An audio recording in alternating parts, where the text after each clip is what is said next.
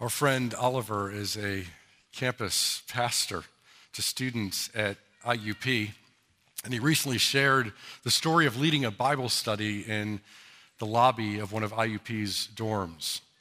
And a student passed by and blurted out, "What are you all doing?" And Oliver said, "We're reading the Bible together and discussing it." With considerable incredulity, the student said, "Is this for a class? Is this some sort of a project?" And Oliver said, "No, we're just curious to find out more about who Jesus is and what it means to follow him." "You're welcome to join us." The student's last response as she walked off was, "You guys are weird." From a secular point of view, it is weird for students to gather together and study the Bible together each week. It's weird for a group of people to gather in this place and worship an invisible God. From a secular point of view, it is weird to read a book written thousands of years ago and call it God's actual word. It is weird, but it's true. Weird from a secular and humanistic point of view, but true and life-changing to those who know the truth that sets us free.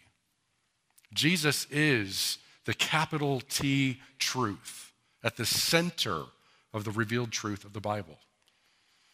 Increasingly, I hear people say that they want to know the Bible better.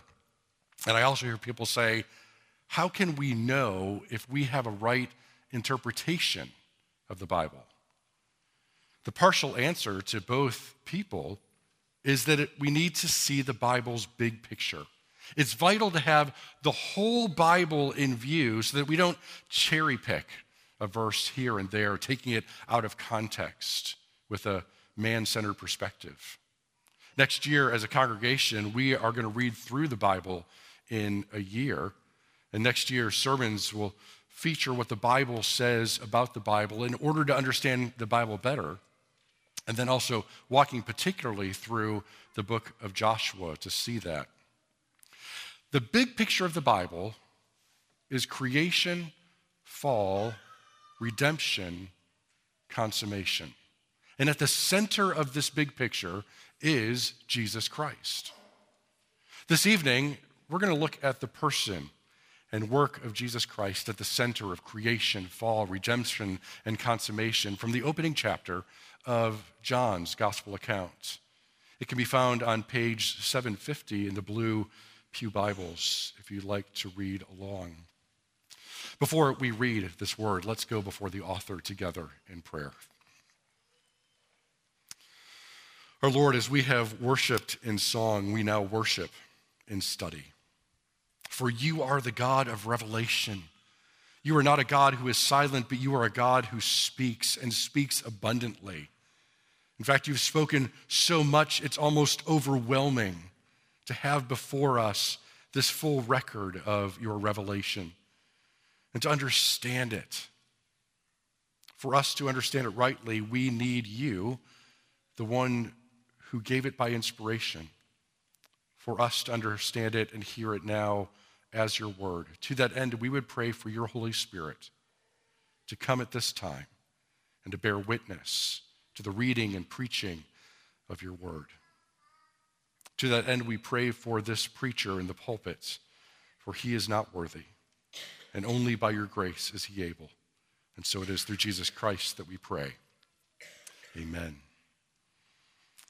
Again, page 750 is where we find this gospel account of John beginning. We're going to look at these first 18 verses. Listen to God's perfect, inerrant word. In the beginning was the Word, and the Word was with God, and the Word was God. He was with God in the beginning. Through him, all things were made. Without him, nothing was made that has been made. In him was life, and that life was the light of men. The light shines in the darkness, but the darkness has not understood it. There came a man who was sent from God. His name was John. He came as a witness to testify concerning that light, so that through him all men might believe. He himself was not the light. He came only as a witness to the light. The true light that gives light to every man was coming into the world.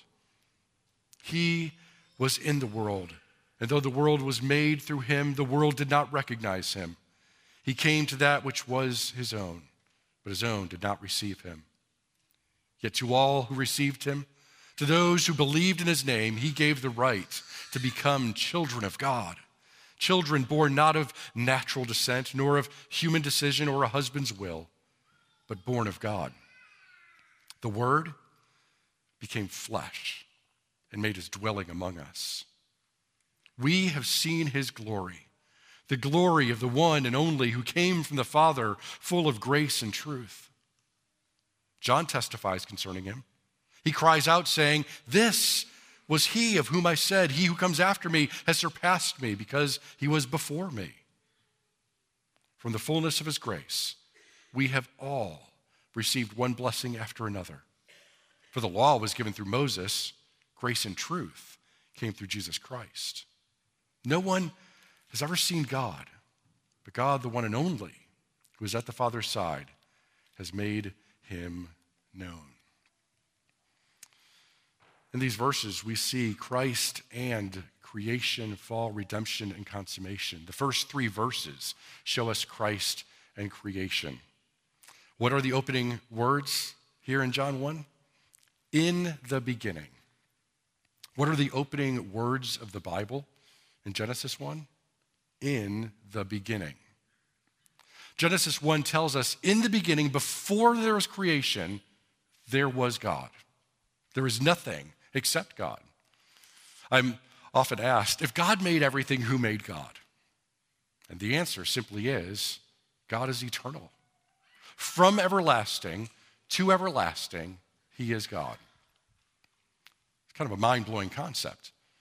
To the skeptic who wants to refuse belief in such a thing, you're stuck with the notion that matter and energy are eternal. For something cannot come from nothing. So either you must believe in eternally existing matter and energy, or you believe in an eternal God. The first is far less plausible than the second. But even more mind-blowing is the fact that Jesus is part of the triune God and is also eternally existing. That's what we read in these first two verses. In the beginning was the Word.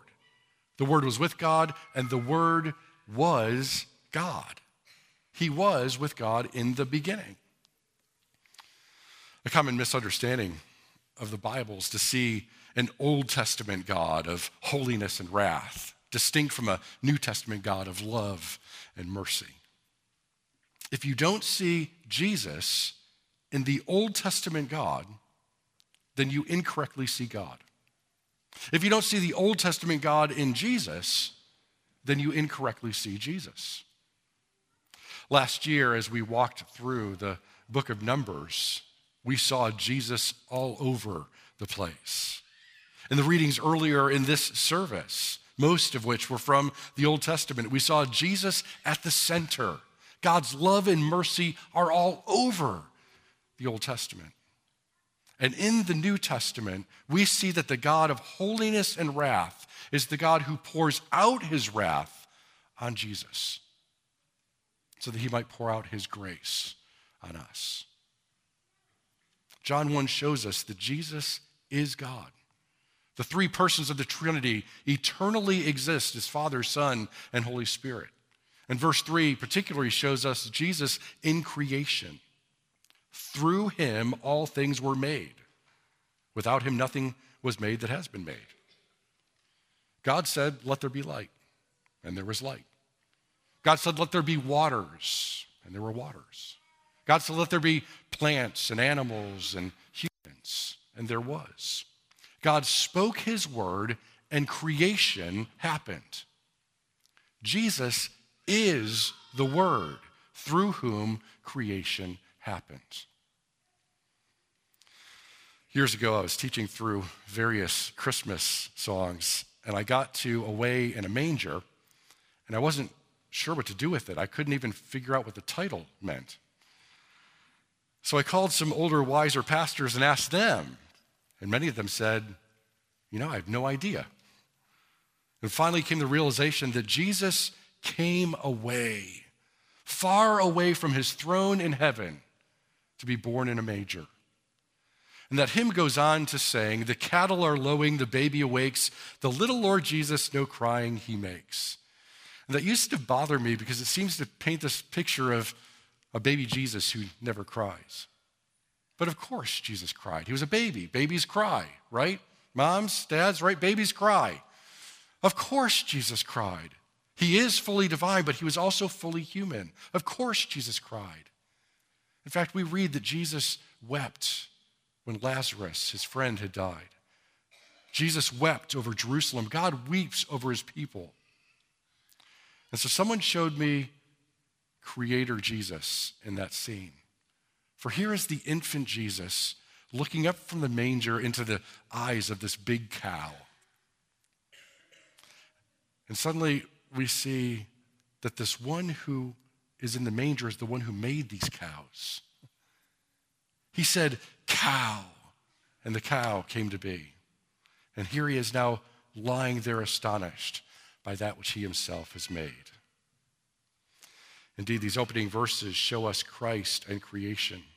Verses 4 and 5 then show us Christ and the fall of mankind into sin. In him was life. That life was the light of men. The light shines in the darkness, but the darkness has not understood it. I have lost track of how many people have said to me, I would believe in God if he just came and appeared to me. And my answer is, no, you wouldn't.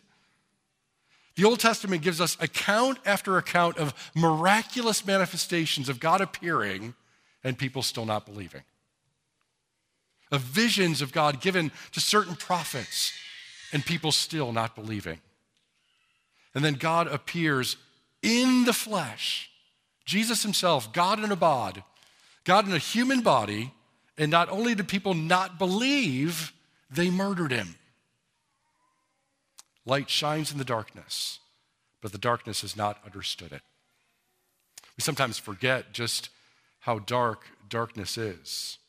Earlier in the service, we read Genesis 6:5 and that natural condition of man. Every inclination of the thoughts of his heart, only evil all the time. It is the grace of God that affects our inclinations and also restrains us from acting on our inclinations. We also tend to think of evil in terms of bad things done to other people, and certainly includes that. But evil, first and foremost, is rebellion against the God who created us, seeking our own way, our own truth. The original sin was Adam and Eve deciding for themselves what was good, choosing for themselves their own truth and what was right. The original sin was Adam and Eve acting in direct contradiction to what God had clearly commanded. Light shines in the darkness, but the darkness has not understood it. By nature, we are blind to our own blindness. And though Adam and Eve rejected God, entered into a condition of sin and misery, God determined not to let us remain in that condition, but promised a way out. And we read it all the way back in Genesis 3:15. Right after Adam and Eve, their original sin, God promised that an offspring of woman will crush the head of the serpent, and that is exactly what Jesus has done. St. Augustine famously said, "The new is in the old concealed, the old in the new revealed." In the Old Testament, the gospel is concealed. In the New Testament, the gospel is revealed. The key to understanding the New Testament in its fullest is to see it as fulfillment of what was promised in Old Testament revelation. And the key to understanding the Old Testament in the fullest is to see that fulfillment in the New Testament revelation. The good news of the gospel, first given all the way back in Genesis 3:15, is fully revealed in the person and work of Jesus Christ. And so verses 1-3 show us Christ in creation. Verses 4 and 5 show us Christ in the fall of mankind. And then beginning at verse 6, we read of Christ and redemption. Verses 6-9 first tell us about the testimony of John. It's not John, the author of this gospel, but the one who's commonly called John the Baptist, who is mentioned several times in the opening chapter of this gospel account. John testifies that Jesus is the true light that came into the dark world. And the word that's translated testifies or testimony is where we get our word martyr. A martyr is one who suffers for their testimony to Jesus. Still today, martyrs are people who suffer around the world because of their testimony of Jesus. John the Baptist, like the Old Testament prophets and the Old Testament events, testify about Jesus as foreshadowing, types of what is revealed in Jesus himself. Reminds me of the story of the boy sitting on a park bench, and he's got his Bible open, and he suddenly exclaims, "Wow, God is great." And along comes a young man who had just completed his college degree at a state school and felt very enlightened. And he asked the boy what he was so happy about. And the boy said, "Do you know what God is able to do? I just read that God was able to part the waters of the Red Sea so that the nation of Israel could walk right through the middle." And the enlightened man laughed a little and told the boy, "Well," with a bit of arrogance, "modern scholarship has shown that the Red Sea in that location was actually just 10 inches deep. And so it was no problem for the Israelites to wade across." And the boy suddenly became rather downcast. And he looked down at his Bible, and after a few moments, he smiled again and said, "Wow, God is great."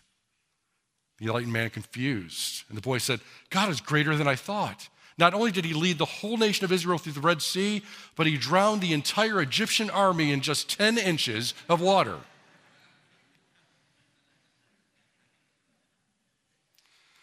The Old Testament points to that's what's fulfilled in Jesus, that God is indeed great. Well, verses 10 and 11 reaffirm Jesus in terms of creation and in terms of the fallenness of man, that he was in the world. And though the world was made through him, the world did not recognize him. He came to that which was his own, and his own did not recognize him. His own people didn't recognize him. We cannot come to believe in Jesus by our own ingenuity or self-enlightenment. And so verse 12 gives us the good news of how we can know him. "Yet to all who received him, to those who believed in his name, he gave the right to become children of God, children born not of natural descent, nor of human decision, nor of a husband's will, but born of God." And the phrase that's translated, "he gave the right," more literally means he gave the ability to become children of God. It is by grace we're given this ability.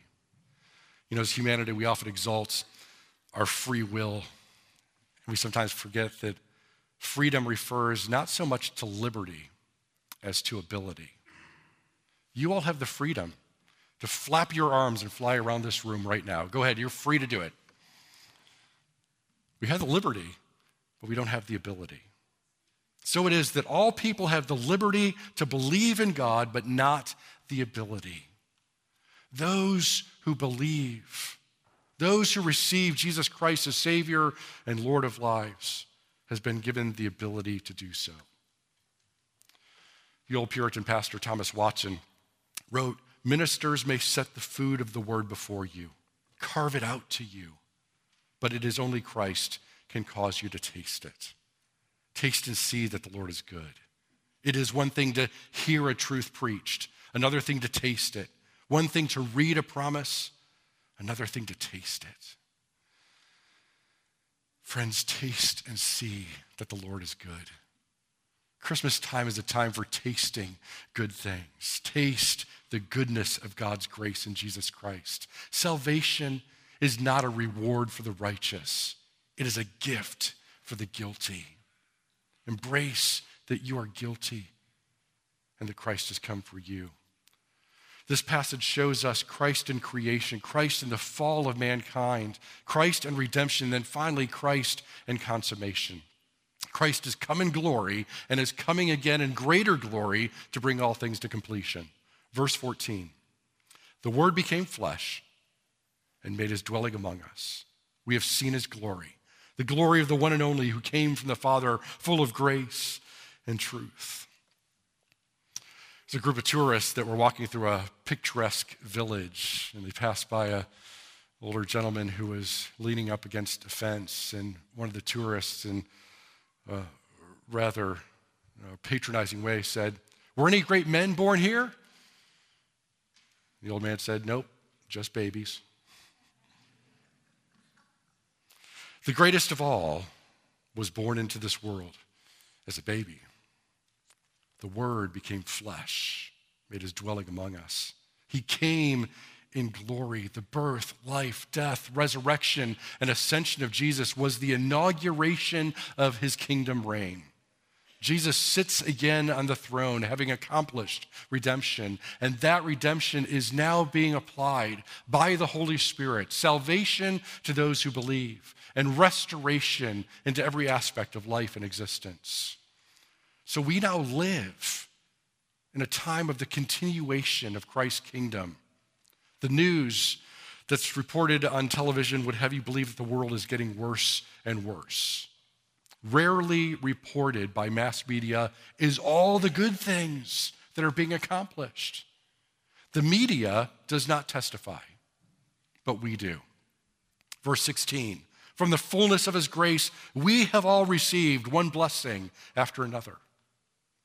You who have been blessed, testify to that blessing and go and be a blessing to others. This first chapter of John's gospel account builds and builds and builds and explodes out at verse 18. No one has ever seen God, but God, the one and only, who is at the Father's side, has made him known. Note two phrases here. First, he is the one and only, or the only begotten, who is at the Father's side. Jesus, the second person of the Trinity, eternally existing, is at the Father's side. Even now, Jesus is at the Father's side, continually interceding for us as King. And then secondly, this only begotten has made him known. Jesus reveals God to us. The Greek word that's translated has made him known is where we get a biblical interpretation word, exegesis, E-X-E-G-E-S-I-S. It's the right way to interpret Scripture, is we read out of Scripture. It's the opposite of eisegesis, which is the tendency we have to read into the Scriptures, to take something and to try and find it in there, as opposed to exegesis, which is to read out what is simply there. Jesus exegetes God. Jesus makes God known.